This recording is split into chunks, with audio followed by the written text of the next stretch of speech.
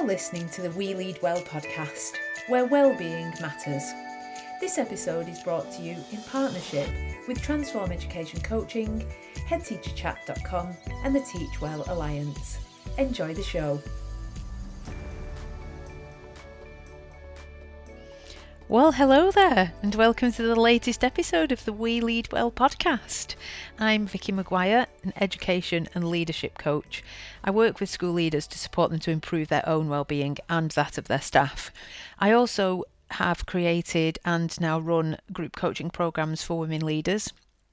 And I've created the Women Lead Well Coaching Network to provide a supportive network for female school leaders. Basically, I'm on a mission to support and encourage more women into leadership roles in education, but also to support leaders in schools to lead from a position of well-being and a position of knowledge about the best leadership practice out there and how you can apply it in your schools. So in September, I've got the next cohort of the Women Leaders Group coaching program going ahead. So if you would like to join that program, email me and we can have a chat about whether it's for you. I'm sure it would be. It's vicky@weleadwell.co.uk, and I am also working in collaboration with the amazing Yamina Bibi, who has been on a previous episode, and we are doing a program for heads of English. So if you are new to the role of head of English, if you're about to start the role of head of English in September, or if you are an aspiring head of English, this program will be perfect for you. So if you'd like to have a chat about that and whether that might be suitable for you, again, I'm sure it will be, you can email me. It's vicky@weleadwell.co.uk. So today on the show, we welcome the absolutely wonderful and totally inspirational Julie Rees. I talk a lot about values on the podcast. I'm sure if you're a regular listener, you will hear me going on about values and how important they are, because I really believe that they are fundamental to the work that we do in schools, and they help to create the sense that we're working together from our shared values with the same aims. And I also talk about living your values, and this is what Julie does as a head teacher and as a person, and she's an advocate for values-based education, and she brings this to life in the school that she currently leads, in the schools that she's been a leader in, and people flock to her school to see this in action because it is actually truly transformational. So I asked Julie to join me on the podcast to tell us all about it. So here she is, Julie Rees. Julie Rees, welcome to the We Lead Well podcast. How are you this morning? Thank you, Vicky. Lovely to see you. Yes, really well. Sun shining, so feeling good. It's great, isn't it? It feels like spring. Spring is in the air. It is. It will probably be a while before this goes out. So, the weather could have changed. It could be, Arctic blizzards again by the time this podcast is released. So it's really great that you've joined us today. I'm really happy. I heard you on another podcast and thought that lady has got something to share with my listeners as well, which is why I asked you to come on the podcast. Is lady the right word to use? I feel like that lady woman makes me feel sound very posh. So can you just introduce yourselves to the listeners and tell them a little bit about who you are and what you do? Of course. So I'm Julie Rees. I'm currently a head teacher of a large primary school in Herefordshire, and I've been there for 16 years. Prior to that, I was head teacher of a smaller primary school where I was head teacher for 3.5 years.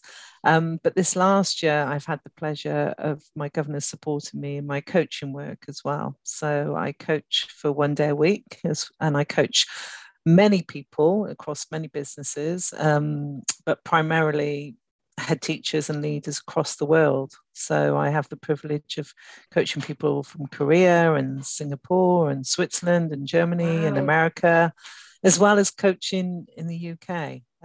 It started as a passion, and it's sort of evolved now. So next year, I think I'll probably have a bigger balance between the headship and the coaching. The two blend together really well, and I do appreciate that my governors support in my journey. I call myself, as Emma Gannon talks about it, a multi-hyphenate. I do a little bit of different things at this ripe old age. Ripe old age.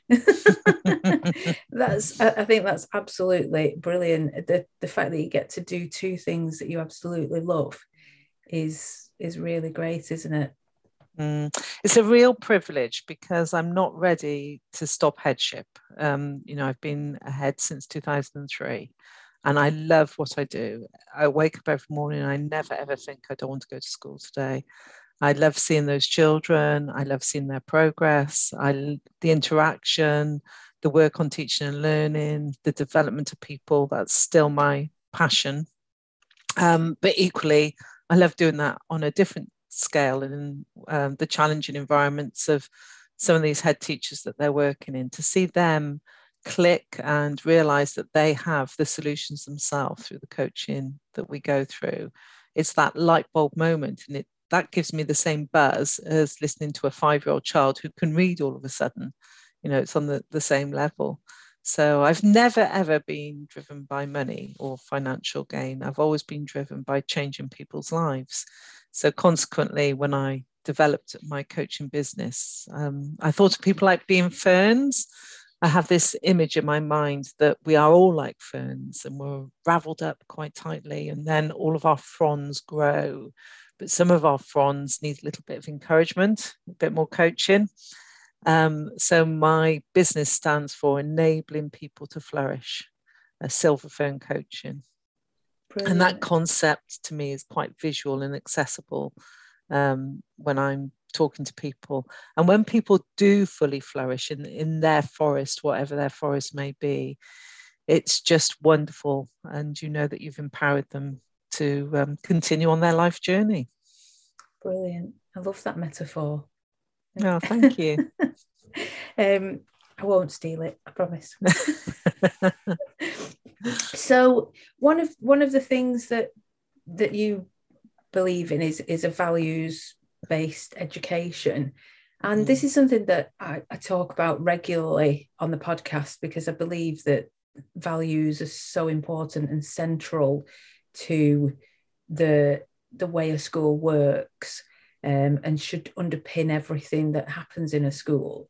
So can you describe to the listeners what values-based education actually means?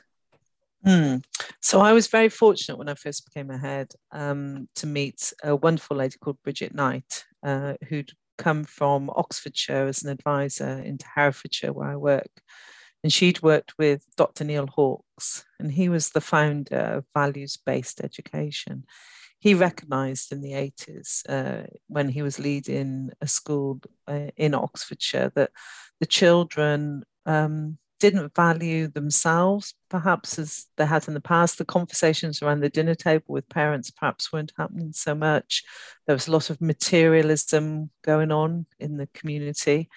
And he wanted to develop an ethical vocabulary that children really understood around those key values that we know: respect, kindness, compassion, happiness. Those real core values. What do they mean in our lives? So he implemented this program, and values-based education became part of what Oxfordshire schools did. And then, so when Bridget came to Hereford, she introduced it in Herefordshire, and I was fortunate to be one of the early adopter schools. And we implemented it in the community where, again, perhaps those conversations were not happening with the children at home. So we took a very simple idea that we'd have 22 values over 2 years, because obviously on August, when you're on the beach, you can just relax. So that's why it was 22, which the children chose with the community. And each month we really went into each of those values quite deeply. All of our assemblies were based around that value. Our PSHE curriculum was based around the value. But it was more than that. It was about the adults as well, modeling values and relationship. It was about that beautiful inner work that we do through mindfulness. And mindfulness wasn't really a word at that time, but we were doing that already through our reflective work. It was about getting the children to be able to self-regulate in terms of making the right behaviour choices. And I wrote a book actually called The Little Book of Values. I was Julie Duckworth at the time. And I talk about the stories in there of the children at that time, what they gleaned from their values. And I always remember one of the girls when I went there in year 4, she was, should we say, a tricky child when I first arrived, bless her. And, she had no respect for herself or her teachers or her parents. And she was really challenging all over the place. And for 2 years, I worked with her individually and her teachers, and we changed the whole culture and our expectation in school. So it didn't become a power struggle anymore. She wasn't having to fight the system. We worked a lot about empowering her. And you may think, my goodness, doing that work with a 9-year-old, but it was remarkable. The work I was was remarkable. just thinking that actually, because when you were talking before, I thought, I wonder whether being a head in a primary school would be more for me than being a head in a secondary. And then when you were talking, I thought, I don't know if I could engage like a year 4 pupil in the same way that I could a 14-year-old, because there would be a difference in terms of emotional maturity and the way that you would have to approach a child. So I did think that, yes. Yeah.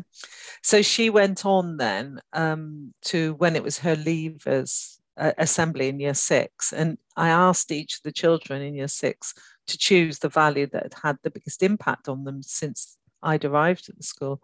And she stood up and she said, when Mrs. Duckworth, as I was then, had arrived at the school, I had no respect for myself or my parents or my teachers or my work even. But now I'm leaving the school respecting myself, and I know the decisions I make in the future will be based on the values that I've learned in these last 2 years. And when you hear an 11-year-old child speak so confidently and knowledgeably about values in that sense, you know that it has an amazing impact. Yeah. But the key cornerstones of values are the modeling, most definitely. We as the adults have got to be the leaders. So in my school, we only have one rule, and that's no shouting. Yeah. Nobody ever raises their voice above my level. It's all based on relationships. That's another key cornerstone. It's about this inner reflective work that we do all the time. It's about the ethical vocabulary that we develop. Absolutely essential.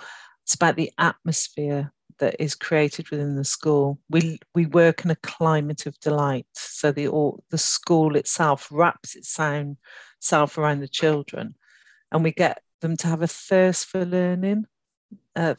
I really want the children to be curious. And yesterday, I in my whole school assembly, I brought back 2 fruit from London that I saw in Borough Market. I haven't got a clue what they are, Vicky. I've never seen them before in my life.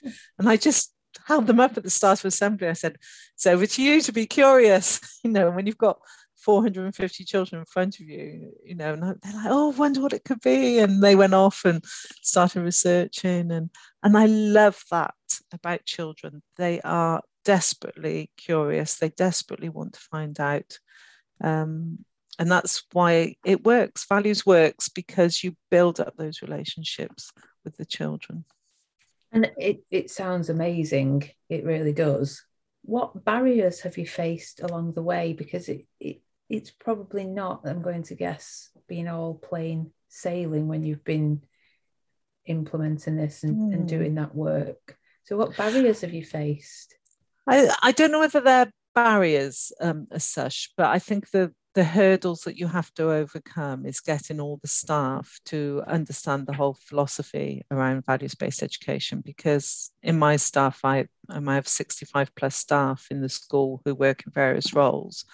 And unless you have all of those staff on board who are working within a values-based ethos, it doesn't work. You only need 1 or 2 members of staff who don't understand the importance of reflection or modeling or relationships.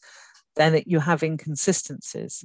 And as you and I both know, children need to have clear, consistent boundaries and expectations in order to respond and get the best out of them. So I think one of the biggest hurdles is making sure you've got the right team around you, and that you communicate the values into the community that you really believe in as a school, but also that you bring in their values as well. It's really important that we get out into the community and see what's going on in how. And when I first went, I went to many houses with different people into the community, because I've got lots of different sets of parents. I've got a big Gypsy Burma traveller community. I've got a big Eastern European community. And it's important to understand the culture and the expectations that community has, because they communicate very differently when they come into school. So one of the key aspects, I believe, that we need to show as a school is that we truly listen to people. And truly listening is one of my big drivers for any culture, community. We can pretend to listen and always have an answer to respond. But if we don't deeply listen to what people are saying and truly understand them, then we don't develop relationships. It's interesting. I think that pulls up a couple of things for me. So first of all, I think one of the things that people find most challenging in leadership, from when I do the group coaching program and the conversations that I have, is having those, or dealing with those situations in which you have staff who are not engaging in the way that you would like them to engage. And you mentioned that as being one of the challenges that you faced with the values-based education, in that some staff, I don't know if they see it as being too fluffy or whatever it is. How have you dealt with that? And I agree with you that you need to have the right team. When I was a head of English, I wouldn't have been able to improve the results without having the right people who could deliver what the children needed to achieve the results. And as a leader, then you work with that team. What did you do when you came across that resistance, and how did you go about? Because I'm sure that you did whatever you did in a compassionate way, and I think that's one of the things that I try to communicate on the podcast, is that you can have these honest conversations with people and you can remain compassionate with it. It doesn't have to lead to challenge and conflict, although occasionally possibly it does. So can you tell us sort of how you went about engaging with those members of staff? Well, this is where you have a look at what the needs of the school are and what's the purpose of what we're trying to do. So certainly whenever I went into both of the schools that I have led, we had to look at what was happening currently in terms of the outcomes, academic outcomes, but more than that, what is attendance like? What is behaviour telling us about the children? And certainly the school where I'm head teacher currently, they had 36 exclusions the year before I became head teacher. And when I really, well, not all individual children, but there were a lot, still a lot at that time. But what I did is I asked every member of staff to come along to see what my current school was like at the time. I invited them all along, say, come and have a look at the atmosphere, come and have a look at values-based education where I am currently. And they all did.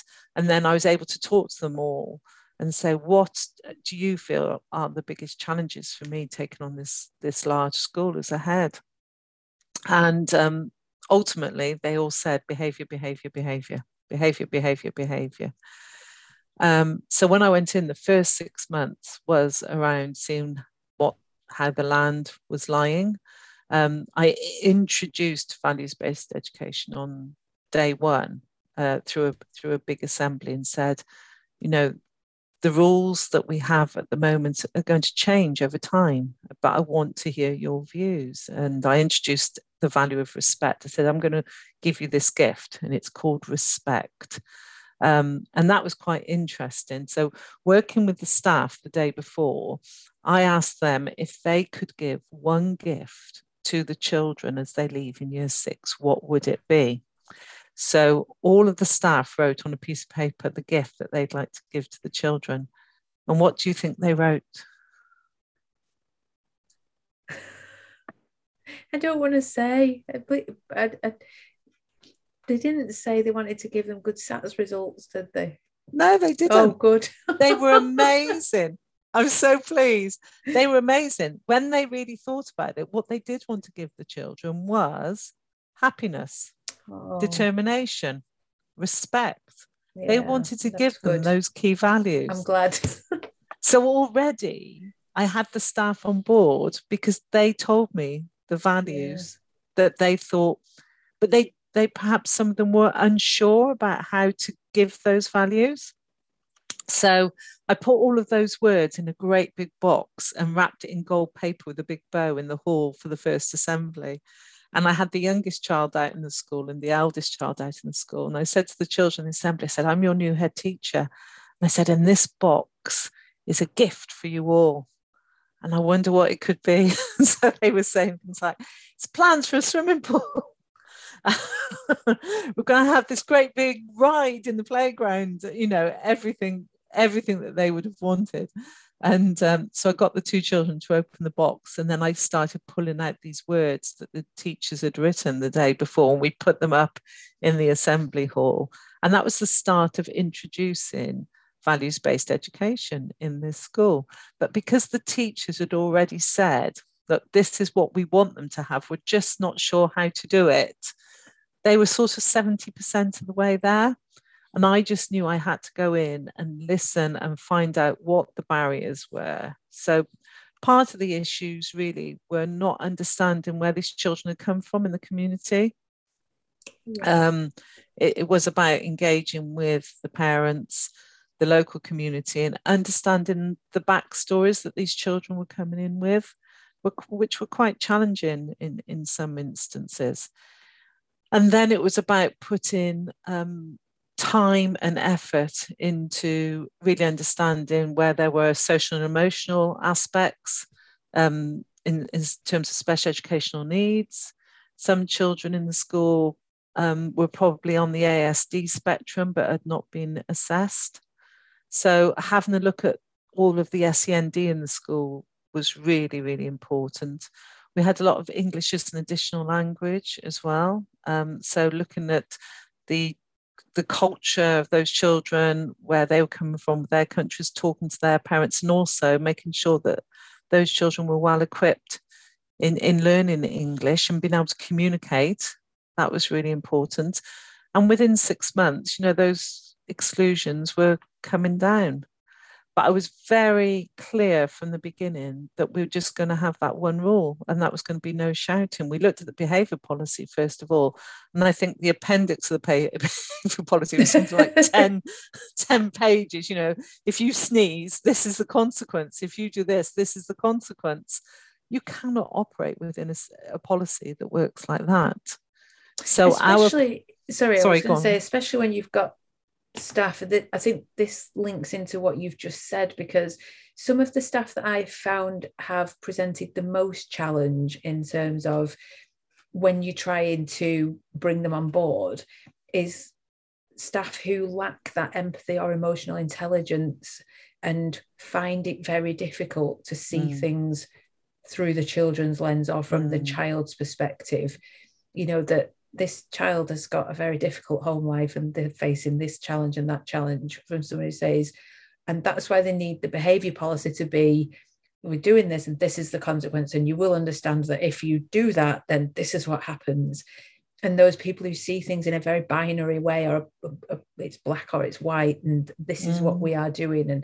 And I find that that's where the most challenge comes if the people who are working in your school lack that emotional intelligence and empathy. Have you experienced that?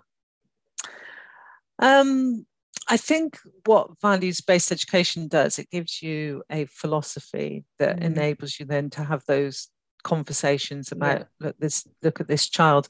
Yes, we do have staff who need to have those longer conversations and that depth of understanding about the child's background.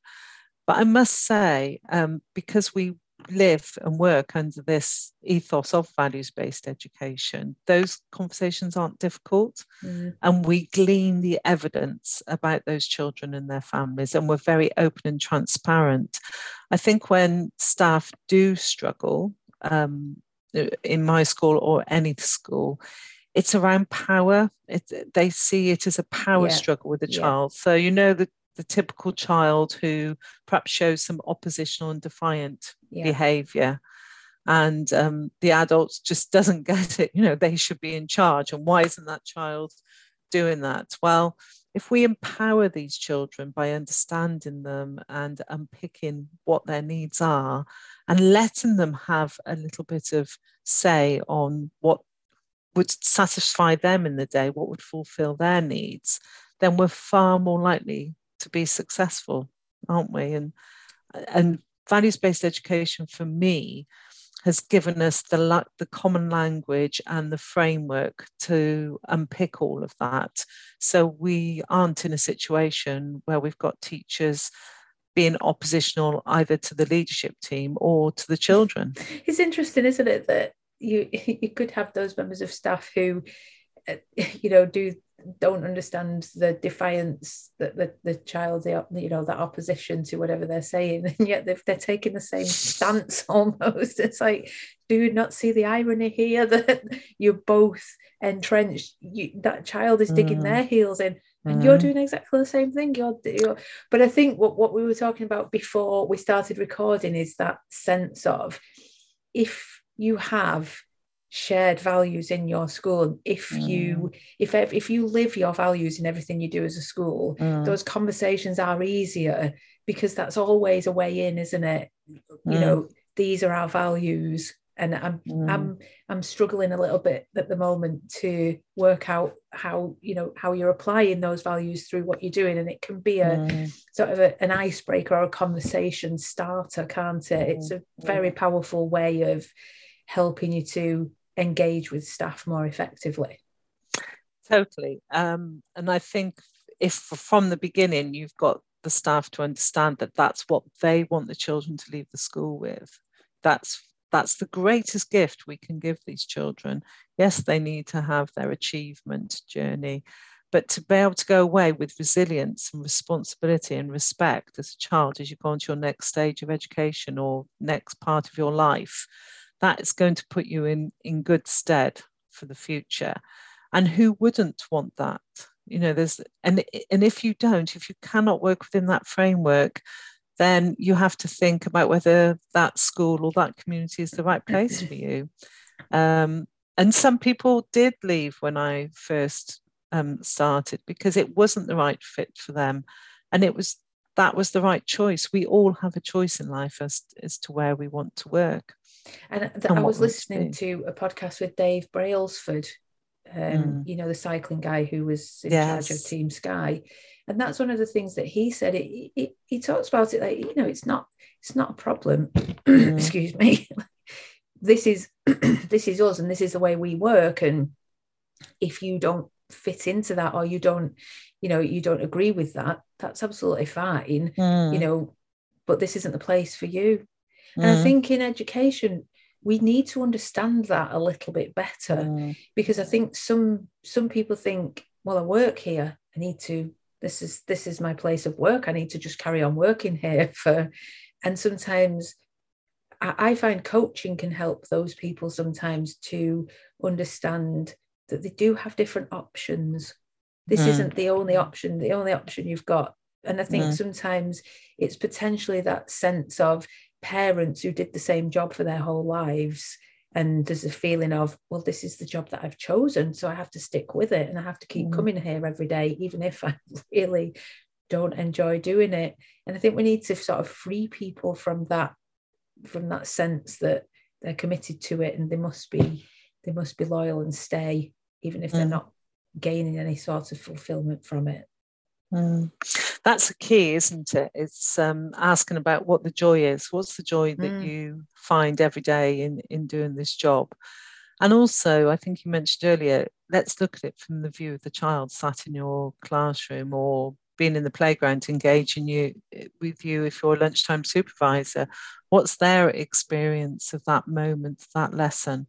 Are they feeling that you are truly listening, that you have them totally at the purpose of what you're teaching, that they are your focus, that you have compassion and empathy for them?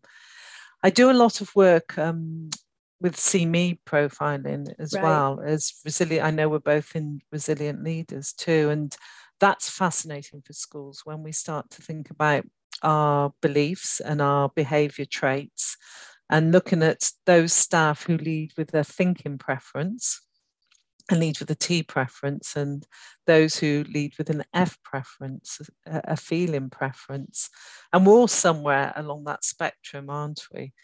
But in doing that work with staff, that has really improved the values of tolerance and understanding within the team. And I would urge any school to have a look at that system to ensure that you get the right balance within the team as a leader, that you employ people with all the different behaviour traits. Am I right in thinking that's based on Myers-Briggs personality it's all based on Carl Jung. He was the obviously the guru. Well, it goes back to Hippocrates, way back. So there are different types of personality assessment tools. Myers-Briggs, MBTI, that's one tool. And that looks at our extroverted and our introverted preferences and our feeling and our thinking and our sensing and our intuition. Whereas See Me is an alternative to that. It's a colour profile, and it talks about whereas Myers-Briggs tends to put you more in a box. See Me tends to talk about your natural persona, what you're like when you're most comfortable and relaxed, maybe at home, and what behaviour preferences you show there. And then your adapted persona, how you adapt when you're in school, depends on what your role is and what the expectation is. So my profile for school is much more even against, so I have to lead T and F, although my preference is to lead with F. I use my instinct a lot, very highly inclusive, want the team to succeed. But obviously, because due to the nature of headship, you have to step into a T preference as well, a thinking preference. Whereas at home, my T almost doesn't exist. And in fact, what I am at home is much more extroverted, and which is interesting. I get my energy from being with people and working with people at home. That's very high. Where at school, yes, I like to be part of the team and include the team, but I need a little bit of reflection time as well before I make decisions at school. And I think that's probably changed over the years. I think when I was first ahead, wanting to be a people pleaser, as you do, you want everybody got everything.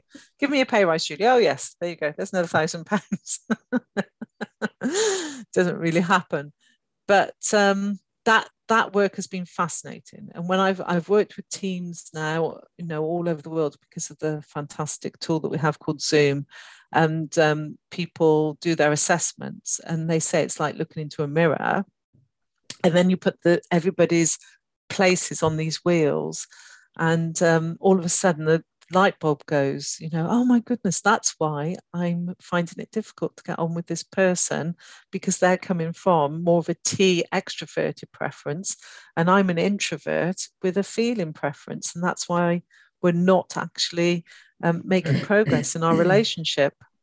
So wouldn't it be wonderful if all schools had this insight?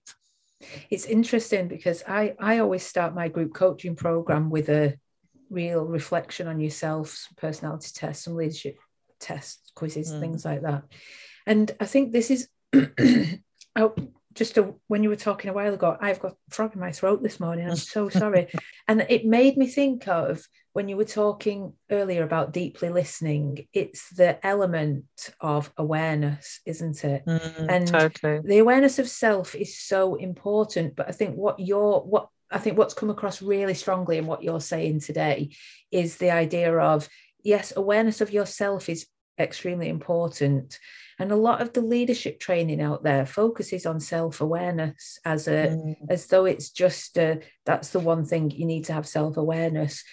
But you need to develop awareness of others and awareness of your environment, don't you? And I think this is where I think some of the more traditional sort of training for leadership is not quite well developed enough, because I don't think they look so specifically into that element of awareness and self and others and environment. And I think when you were talking before about deeply listening, as a leader in a school, you have to listen, because you have to understand the people in the school who you're working with and the environment in which you're working. And as a leader in a school, you are not experiencing the same things that your staff and the children are experiencing, are you? And I almost think as well that there's a thing in science, isn't there, that when something's observed, it changes its behavior.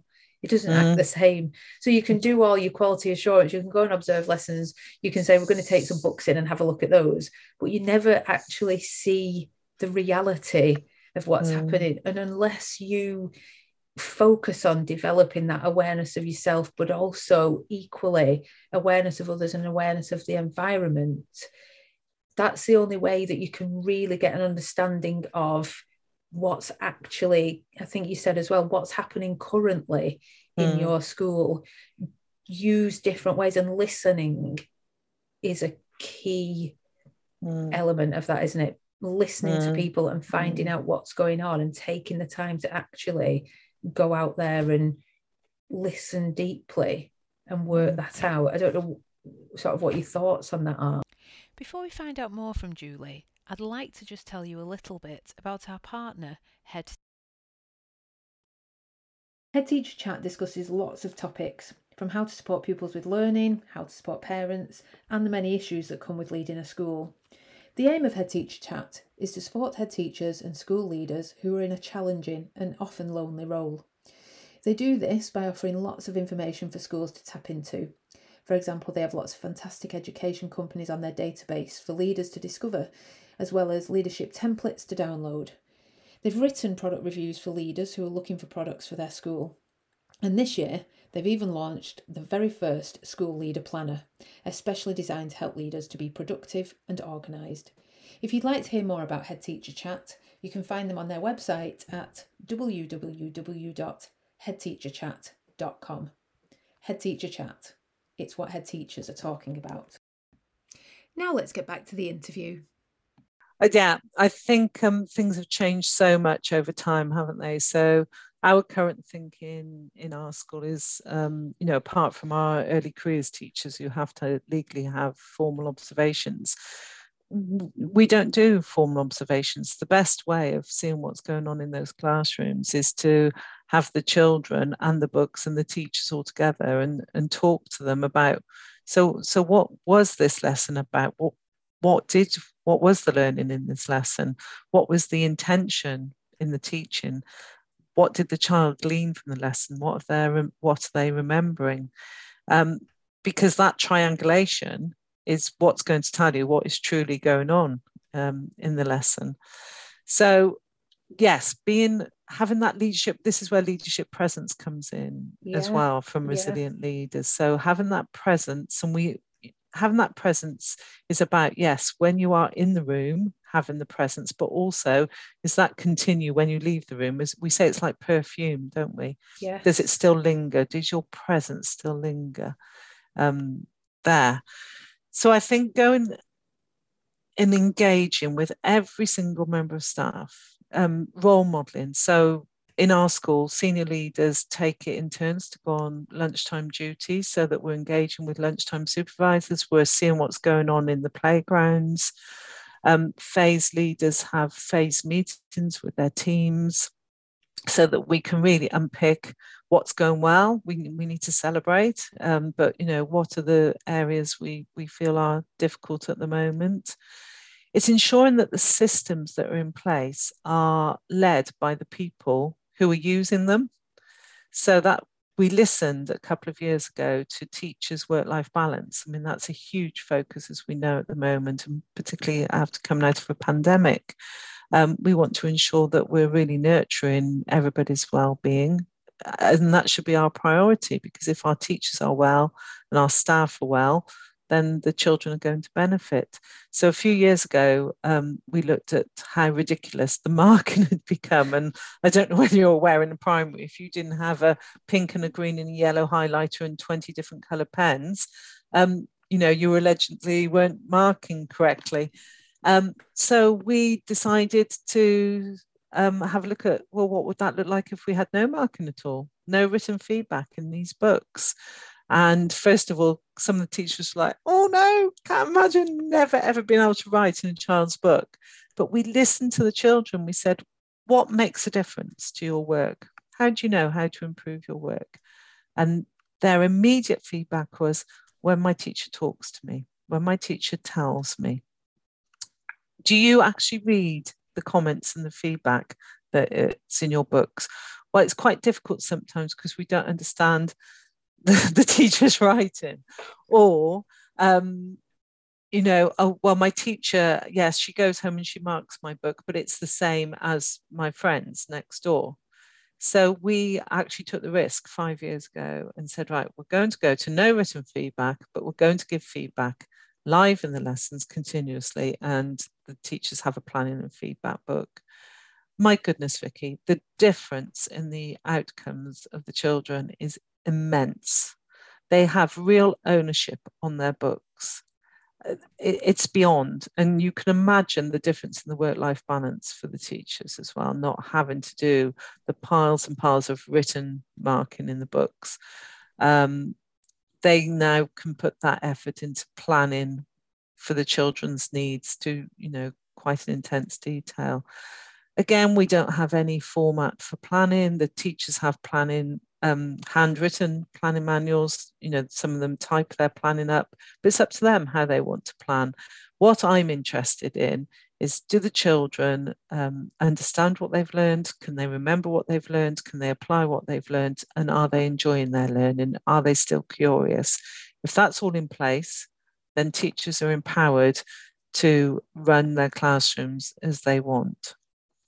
You need to meet Julie Norman. She's done exactly the same thing in her schools down in, I think it's Somerset where she is. And she's done the same. They don't mark the books because they listen to the children. Yeah. And some of the children in her school said, I don't want my teacher going home and having to mark all my books on a Sunday. That's not fair on the teacher as well, which is and it's interesting because I think maybe, like I was thinking before, I could deal with a 14-year-old, I could talk to a 14-year-old. Would I be able to do the same with a 9-year-old? But I think we have to not think like that, because children they're only little human beings, aren't they? We're all essentially the same. We're just at different levels of experience or wisdom or whatever it is. Although sometimes some children have been much wiser than some of the adults that have experienced.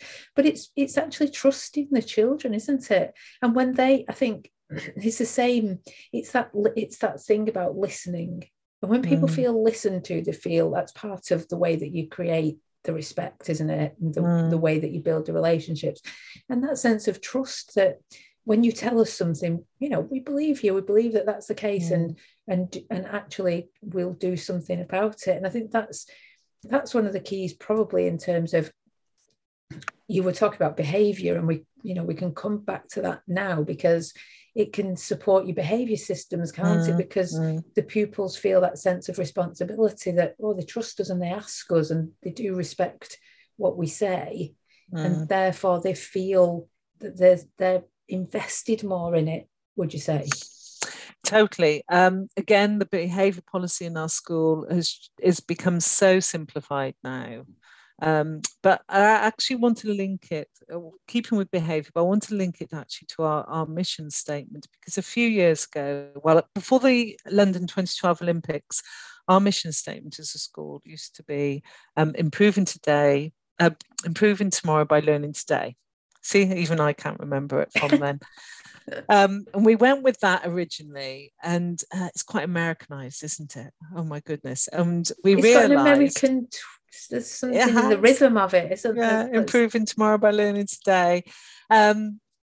And we realized at the time when we decided that that was going to be what we were about at Ledbury, we felt that that was rooted in our values. But the staff had chosen that. The staff had chosen that's what it was going to be. And then we came to the 2012 Olympics, and the children were all talking about, oh my goodness, the athletes are so determined to succeed. Ellie Simmons, watch her, she's determined to succeed. And a couple of children in year 6 said to us, oh, Ledbury Primary School, we're determined to succeed. And it became so obvious to us, right, Ledbury Primary School, we're determined to succeed. And that became our mission statement. But what that taught us more than anything is, if we're going to get this right, we need to give the children more and more trust to drive these values. So what started as 22 values has now been reduced to 12 values, and they're called our B values. So be kind, be honest, be wise. And we've linked them very, very closely now with our PSHE curriculum.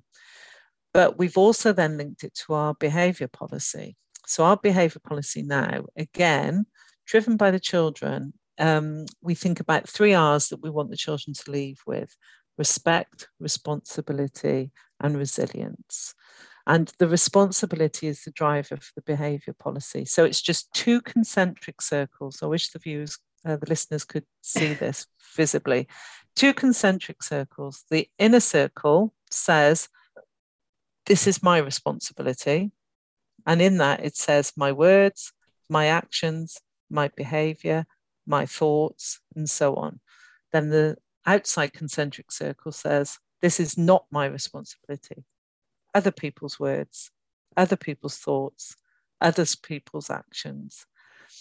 And, you know, just really stripping everything back and using those 2 concentric circles driven by our values as our behaviour policy has had an immense impact in the school.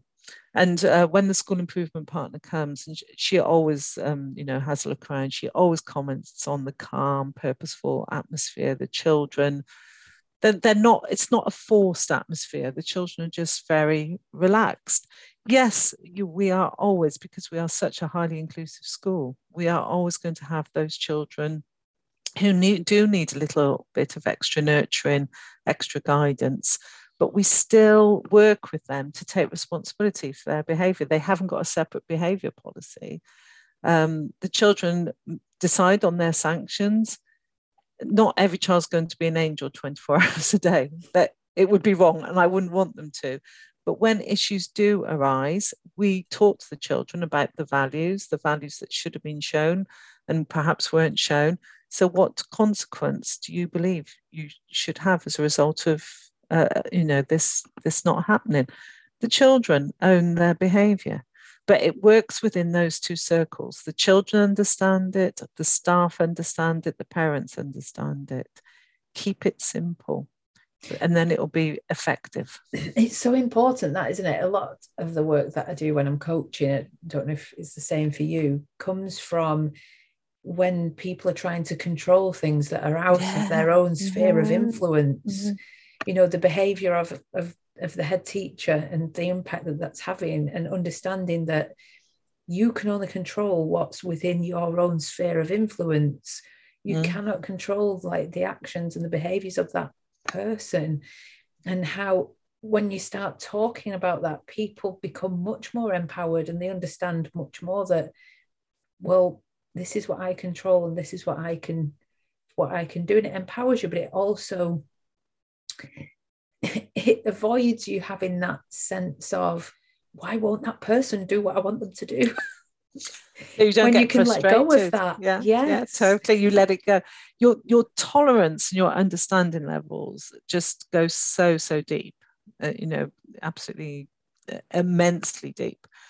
And I also think, on that note, the control element, you've got to understand the only thing you can ever control is this moment in time for yourself.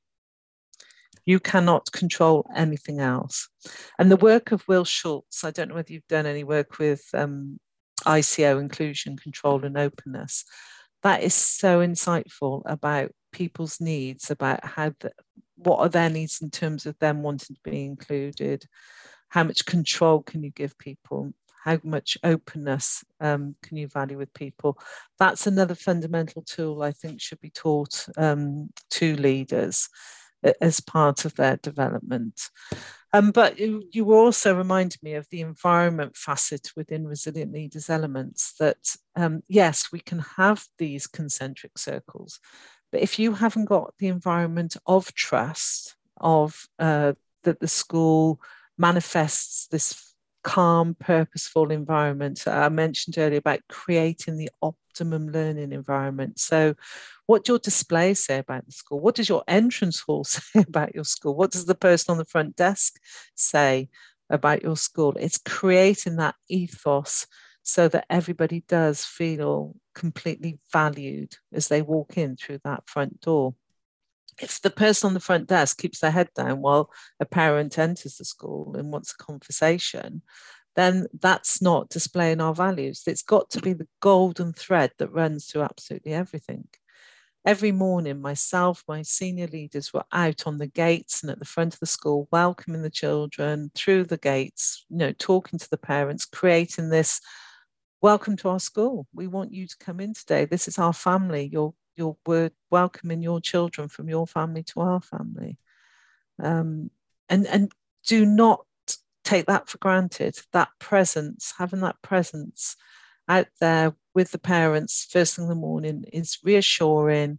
The children feel as though they're being valued, being passed from one adult to another. It creates the right atmosphere. It's interesting that you say that, because one of the things that I think I've probably said it on the podcast is that if you're a leader in a school, you have to get out of your office and you've got to go and you've got to engage with the staff in your school. You've got to get to know them. You've got to go and talk to them, have those conversations. And it's like I was saying to you, I think before we started talking, I would often spend my whole day in school talking to staff. And some leaders feel like it's time when they've not been able to do all the other things that they need to do, all the paperwork and all the other things that go with it. My take on that is always that if you spend that time going out and getting to know your staff, what you have to do in terms of the paperwork is less, because when you engage staff in that way, they're on board with what you want to do, and you can be more reassured that what's happening in your school is quality, and it doesn't require as much monitoring or paperwork from leaders. Totally. And also you get to know your staff's strengths as well. So it enables you to build a team then and put the right people in the right place on the bus. So, for example, I've got a brilliant year one teacher who leads on phonics, and she's really, really good at that. But I know that I wouldn't make her the maths lead, for example. But I know that her passion is with the language, the early style of phonics. She makes such a big difference there. Our phonics outcomes have always been way above national, because I know that's where her passion lies. So make sure that the right people are in the right place. And it's like myself and my deputies. I've got a curriculum lead who's amazing. She loves organising the whole curriculum, working with subject leaders. We developed a beautiful curriculum called Belonging, Being, Belonging and Becoming, it's called. And I love this idea that the children have this sense of place of being where they are, belonging where they are, but what can they become in the future? And she's really, really passionate about driving that. My other deputy, she's great at doing the data, all the pupil premium stuff. She's a wonderful teacher. She still teaches in year 6. And the three of us together, we all bring different strengths. And I do most of the people work, because that's where my passion lies, talking to people, getting the best out of people, really empathizing when people are having tricky times. Because when you have a large staff, I've got, I think, about 21 teachers, because some of them are part-time, but I've got over 65 staff altogether. They are the biggest investment in your budget. If you, as a head teacher, look at your budget, So much over, around 80% of your budget is going to be on staffing. I So why told them, wouldn't you? yeah, I told someone who was doing the coaching for MPQSL yesterday, go and have a look at how much of your budget is spent on staff. Yeah, yeah. Because she was talking, which she was having, we ended up in the conversation, she was talking about how she felt there was a bit of a hierarchy in her school, and it was a them and us and SLT, and then on the other hand, she was saying, but I know that as a leader, I've got to be able to make decisions, and staff are looking to me to guide them and to tell them where we're going. And she was talking about the clarity of direction element, really, and saying, and I was talking about how, well, you're saying one thing, that you don't want a hierarchical structure, and then on the other hand, you say, as a leader, I need to be quite, firm and make decisions and do all this. But I think that there's a sense that, I don't know where I was going with this. I can't remember what you said last, but that sense that, as a leader, is there a hierarchy? I'm like, I think one of the things that I've learned through Resilient Leaders is different people can be what we call on point at different times. You don't always have to be the one leading from the front, do you?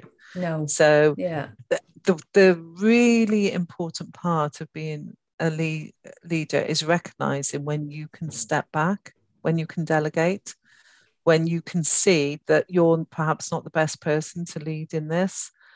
And that is so empowering and releasing when you do imagine that happening. I cannot tell you, it gives you freedom. So it's letting go of the control and giving the control to somebody else on different projects at different times, because you know that they are actually the best person. So, for example, I might step into the classroom and teach in a year 2 classroom because I know that that would release my computing lead to go to a seminar all about rediscovering the computing for the whole school. So it's really recognizing that when are you the best person to go forward and engage in an event or some training, or actually go and speak to Ofsted.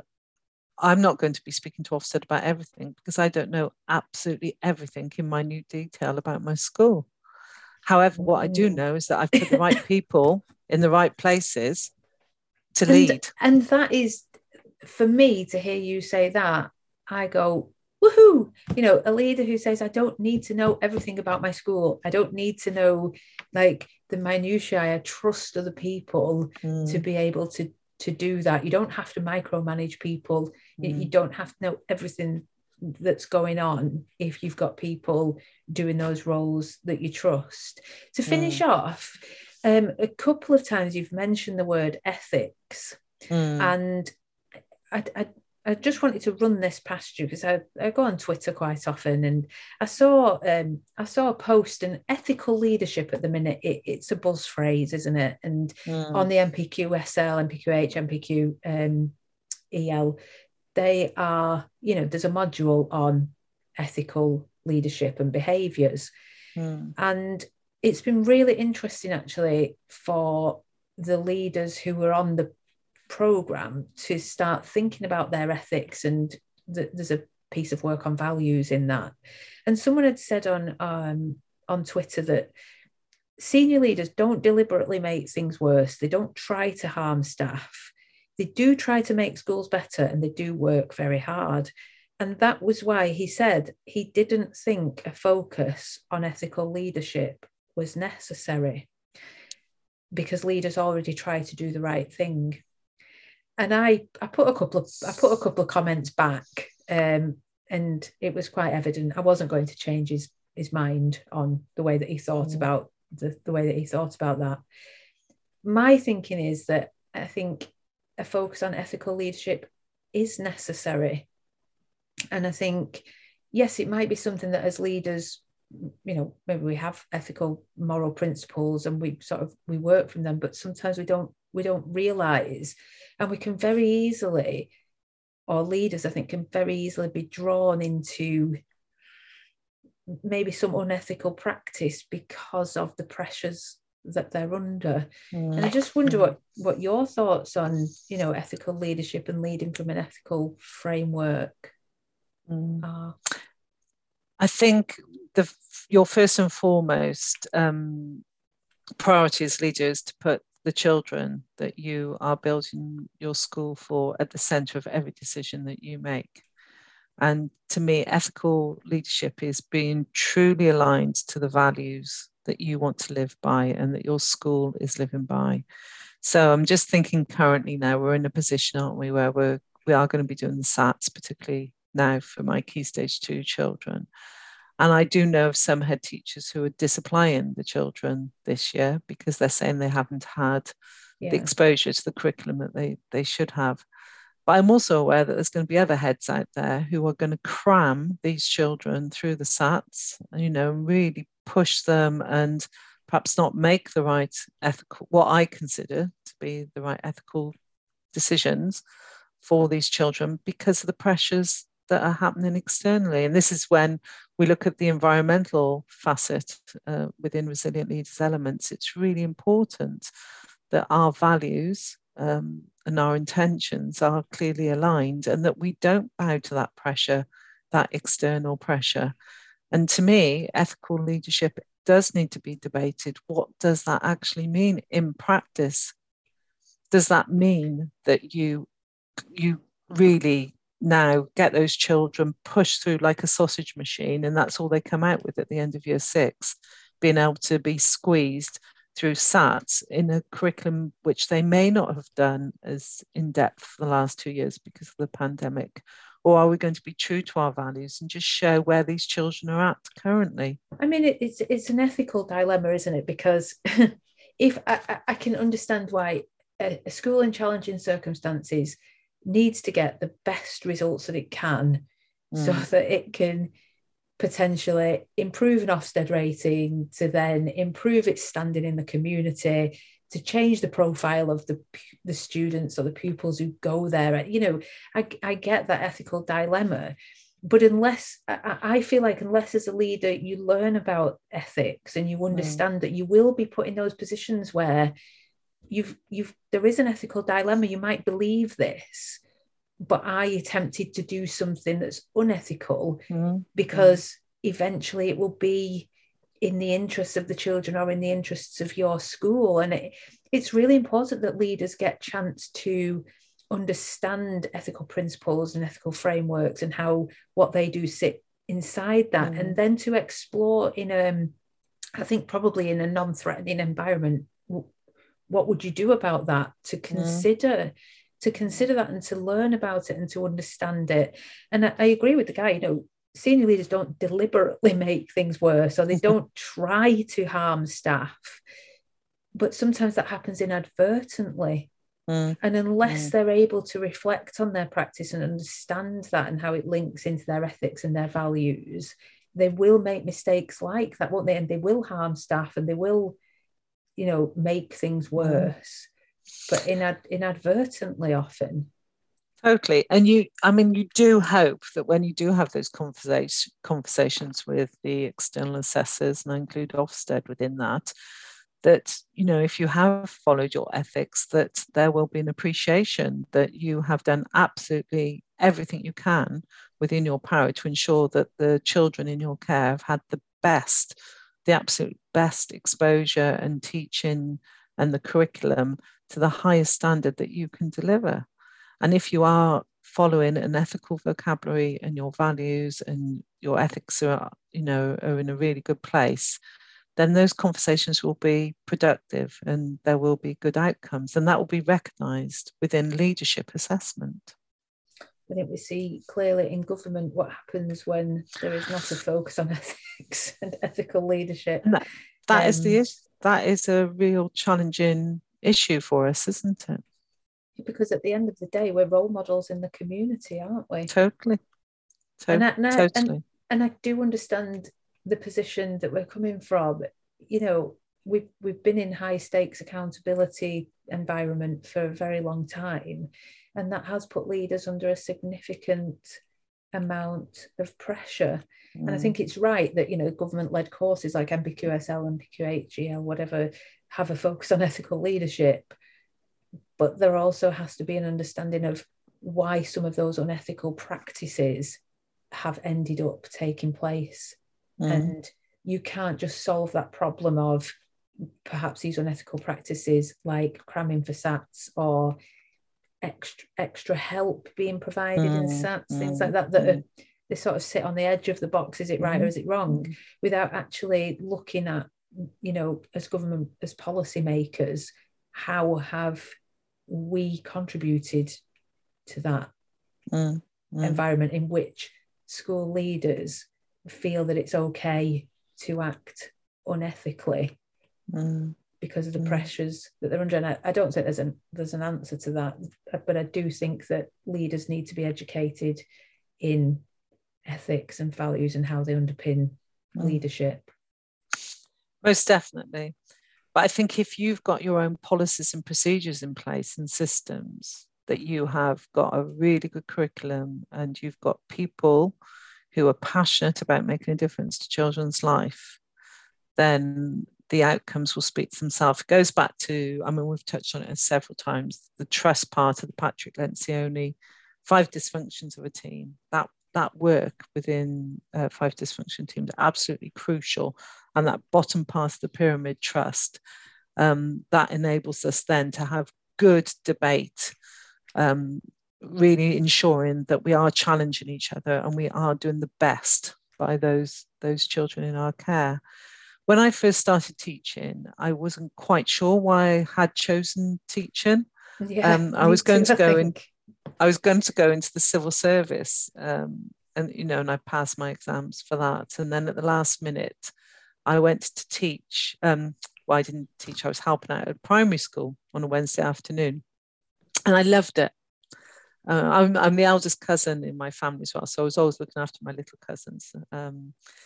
But then after the first year, I came across Krista McAuliffe. She was the first teacher in space. She went up into the Challenger and it exploded 73 seconds. Yes. Do you remember that? Yes, I do.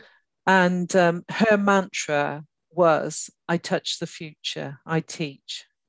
And to me, that's why I'm still in teaching, because I want to make sure that these children do lead with those ethics, with the values, with that determination to succeed, that whatever they are faced with in life, they are well equipped to know that they can get into that growth mindset and say, okay, when I was at my school, my head teacher said to me, I've got the determination to succeed. So no matter how tough this is, there's going to be a way for me to succeed.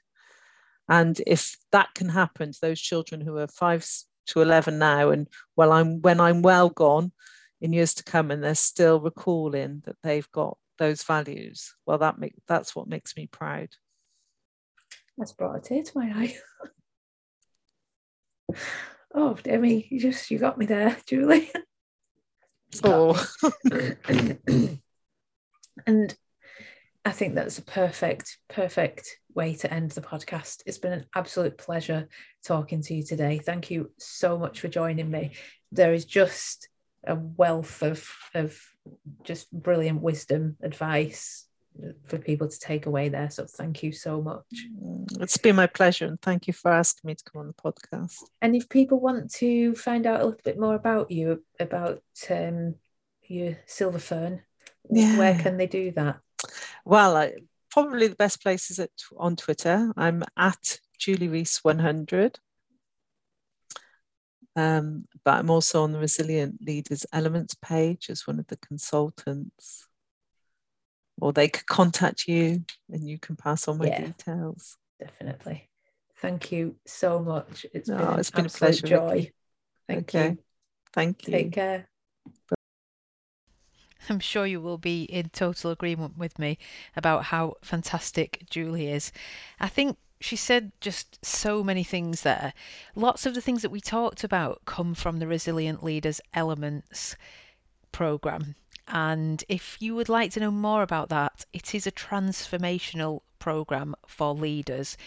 It shows, on average, you do a self-assessment at the start of it and again at the end of it. And after leaders have been through the programme, they tend to have improved on average by over 20%, which is just phenomenal results really. But if that's something that interests you and you'd like to have a chat with me about whether it could work in your school or for you as a leader, do email me. It's vicky@weleadwell.co.uk. Some of the things that Julie said that I just want to pull out really is that leadership, and I think everything that Julie says actually embodies this, is that leadership is about enabling people to flourish. So you really have to focus on how you can develop people effectively in your organisation. Because when you think about it, the people are your organisation. You don't have anything without them. So you need to develop them professionally so that they can be the best that they can be and support the pupils in the best way possible. She talks also as well about that awareness of others, awareness of self and awareness of others and awareness of the environment, and the importance of deeply listening. That is a real key in what Julie says actually to me. Deeply listening to people, not just listening so that you can respond or that you're in a conversation, but actually really listening to people. And that can be listening not only to what they say, but to their body language, their gestures, their facial expressions. What is your intuition telling you when you listen to this person? That's really, really important. And when she talks about understanding what's happening currently in your school, if you are going to make improvements, you have to be able to understand that. You have to know what's going on in your school currently. Do you know, like really know and understand it, what's going on in your school currently? Or do you just think you know? Because there is a difference. And I think you need to know which one of those two things applies. Do you think you know what's going on? Or do you really know? Do you actually know? Have you listened to staff? Have you listened to the pupils, the parents? Have you really found out what's going on? Have you worked out what the barriers are? What things are getting in the way of them improving themselves or contributing to development in your school? Because unless you understand that and get those people on board and engage them, you're not going to be making any difference. I think it's what Susan Scott in her book Fierce Leadership calls squid eye. So I would recommend you read the book. But basically, a guy goes fishing for squid. He can't catch them. All the locals are having great success catching lots of squid. So the guy goes to one of the locals, and says, "Look, I can't catch any squid. What's happening?" And the local says to him, "You need to develop squid eye." And that means seeing things from the perspective of the squid.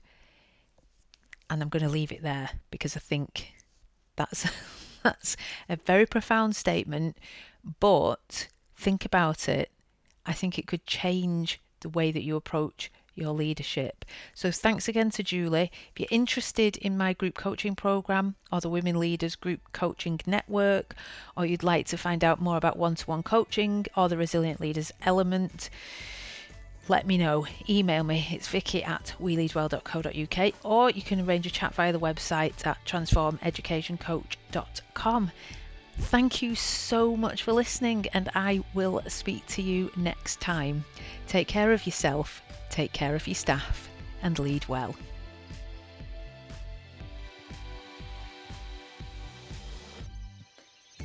This episode of the We Lead Well podcast was brought to you in partnership with Transform Education Coaching, headteacherchats.com, and the Teach Well Alliance.